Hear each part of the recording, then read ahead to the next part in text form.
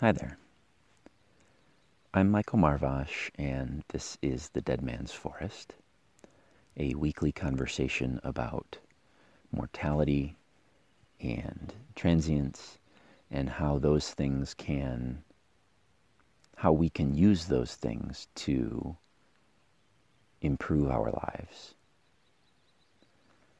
The Dead Man's Forest is a mental and emotional space where we, through conversation, participate in sharing our knowledge and wisdom born of our experiences, and acknowledging the fact that as we are changed by the conversation, we are actively participating in that small daily death and rebirth that happens to us on a moment-by-moment basis.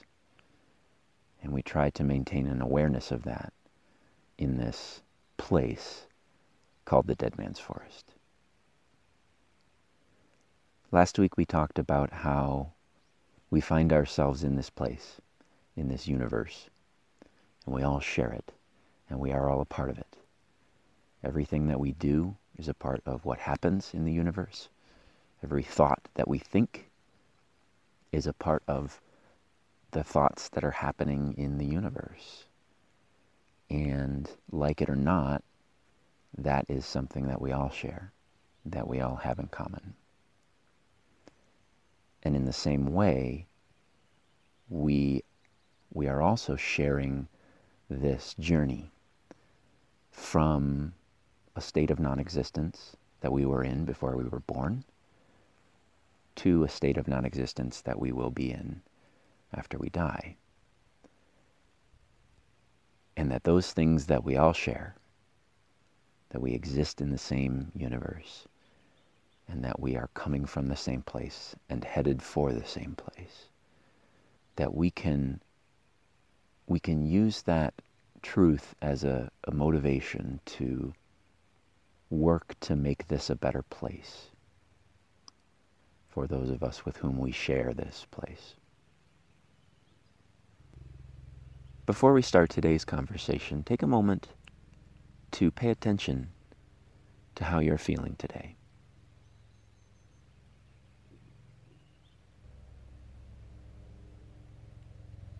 Are you feeling energized? Or perhaps feeling a little down? Are you feeling tired? Happy? Overwhelmed? Frustrated? Maybe? There's no need to judge any of those feelings as good or bad. They're just important information that your body's giving you about what's going on in your life right now.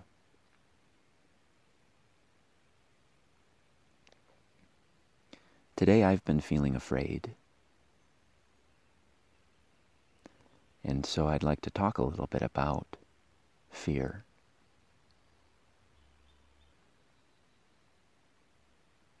The thing that I am afraid of, I think, is that truth is just something that we invented, that we humans invented. Or it's something that only exists in the way that we perceive the world. And I want to try to explain what I mean by that before I talk about why that thought makes me afraid. And then how I intend to respond to that fear.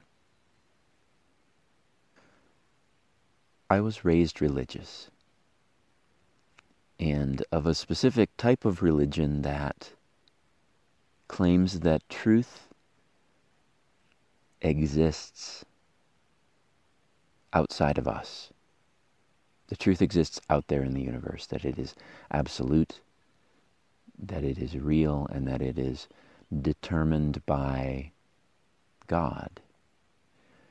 And I think that along with that perspective came some positive feelings for a young, developing person. Feelings like there's someone in control. Feelings like there's someone taking care of me. Feeling like there's someone with a plan, that when things go wrong, it's okay. It's okay because it will all work out.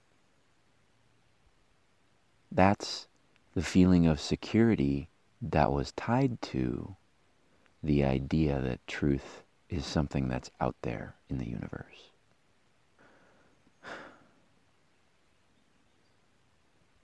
As I've grown older, I've realized that I don't accept that anymore, that I don't believe that anymore. And that the things that we call true are only true relative to what we are as human beings and where we are in the universe and the things that surround us. So, for example, the concepts of up and down, those opposite ideas that only make sense in the context of their being opposite. And by that I mean the idea of up is meaningless without the idea of down.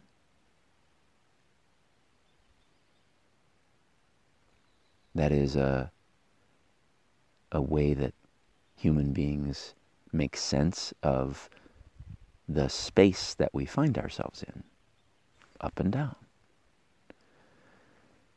And yet if you go out in the universe to some empty space between the stars in the Milky Way, for example, the concepts of up and down no longer make sense. And so the fact that I can point to the sky and say that's up is only true in the context of me sitting here on this planet, on the surface of this planet. And I'm beginning to think, perhaps not even beginning, but I'm a long way down the path of thinking that everything that we call true is that way. Everything that we call true is simply true relative to our limited perspective from inside our body, sitting in an environment of some kind. That idea makes more sense to me now than the idea that I believed when I was young. But what makes me afraid is the positive emotion that was tied to the idea that I had when I was young has now become unanchored. And so I can no longer comfort myself with the idea that something out there is in control, has a plan, is determining what is absolutely true in all circumstances, from any perspective. And when I think about that, the child that is still in me is afraid. Is afraid that there is no plan, that no one is in control, that we're all just moving aimlessly and chaotically through this place, this universe. That no one is taking care of me. No one is watching over me. There's just me. I think it's the fear of being alone.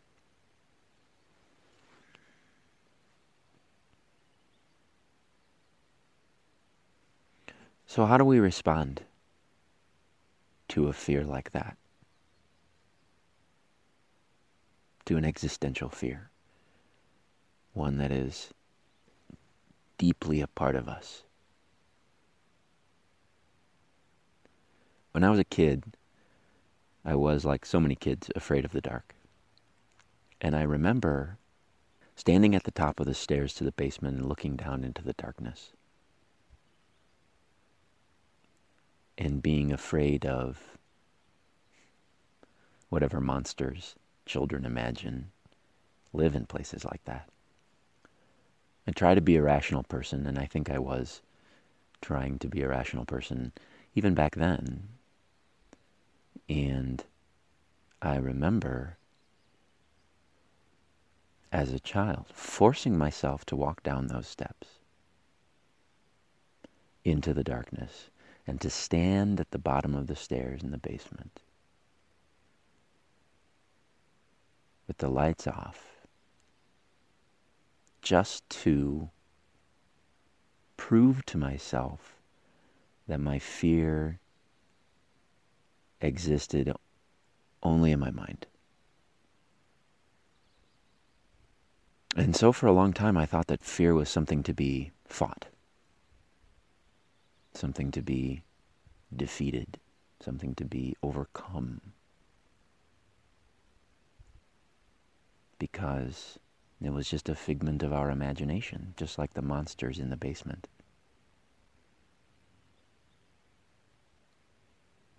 And so too I have this knee-jerk reaction that my fear of the meaninglessness of things, of the lack of absolute truth, of the fact that maybe there isn't someone out there that's taking care of me, is something that needs to be overcome, something that needs to be defeated, something that I need to drive out of myself. But I think the perspective that I have gained as I have gotten older and more experienced is that while those monsters may not be real, the fear is. It is something that is in me. And in that exact same way, my fear of meaninglessness, of a lack of absolute truth, is real. Whether or not the thing that I fear is real. And so I sit here today talking to you from the middle of the forest, and I am descending those stairs in my mind. But this time I'm not trying to overcome that fear. I'm not trying to drive it away. I'm trying to recognize what I told you earlier, that it's just a feeling. That it's information that my body is giving me. And that it's not the only thing that's happening. Perhaps it's true that there's no one out there. That there's no one out there taking care of me, watching over me, that I have no guardian angel, as it were. Perhaps that's true. But it also seems true that the fact that I'm sitting here right now, looking at these trees, looking at the new spring plants growing up from the ground, listening to the birds sing, and feeling the sun on my face, that's a remarkable experience.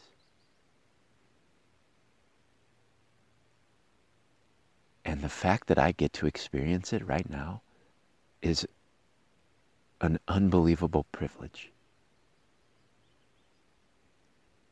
The simple fact that we are here, you and I, that we get to see and hear and taste, feel the world around us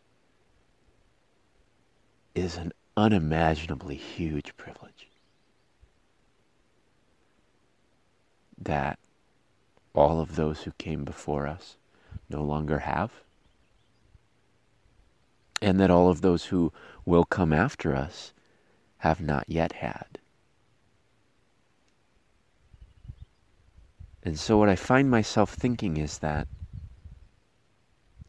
the new knowledge that we gain based on the experiences that we have, that knowledge that sometimes causes the child in us to fear because we don't perhaps feel taken care of,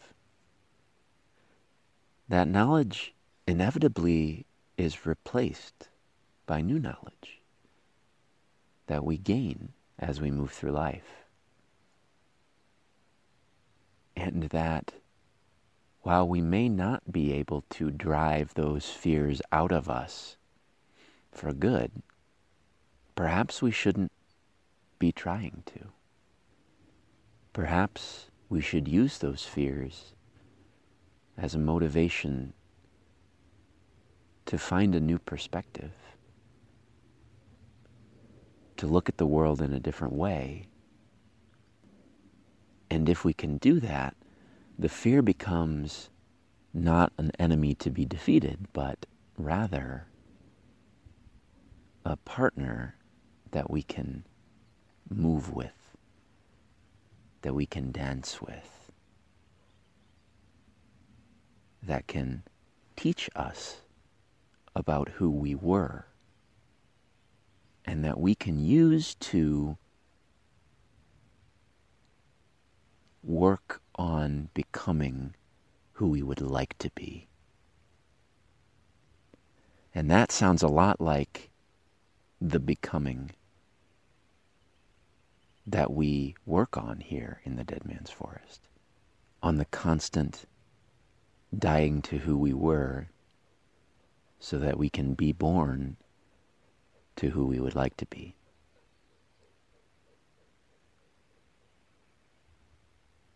I read a story recently by a man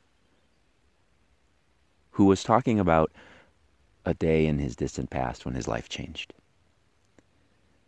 And he was sitting in his car waiting for his kids to leave the library. It was a rainy day. And he leaned over and opened the glove box and saw that there were no cigarettes there. And he wanted to smoke a cigarette. And so he put the car in reverse and was about to drive down to the gas station to get some cigarettes. And he thought, it's not raining too hard and it'll only take a couple minutes. My kids won't have to wait in the rain for very long. And then something nudged him, and he noticed what that thought looked like from the outside, from outside himself. And he thought, oh my God, I am the kind of person who would let my kids stand in the rain so that I can get my fix. I would leave my kids in the rain to pursue a drug. And after that, he never smoked another cigarette. Those fears that we have, when we see them, they can motivate us to change our lives. And that's the work of the Dead Man's Forest.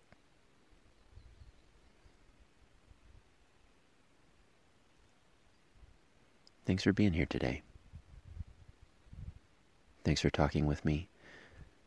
If you have any thoughts about your own fears that you'd like to share,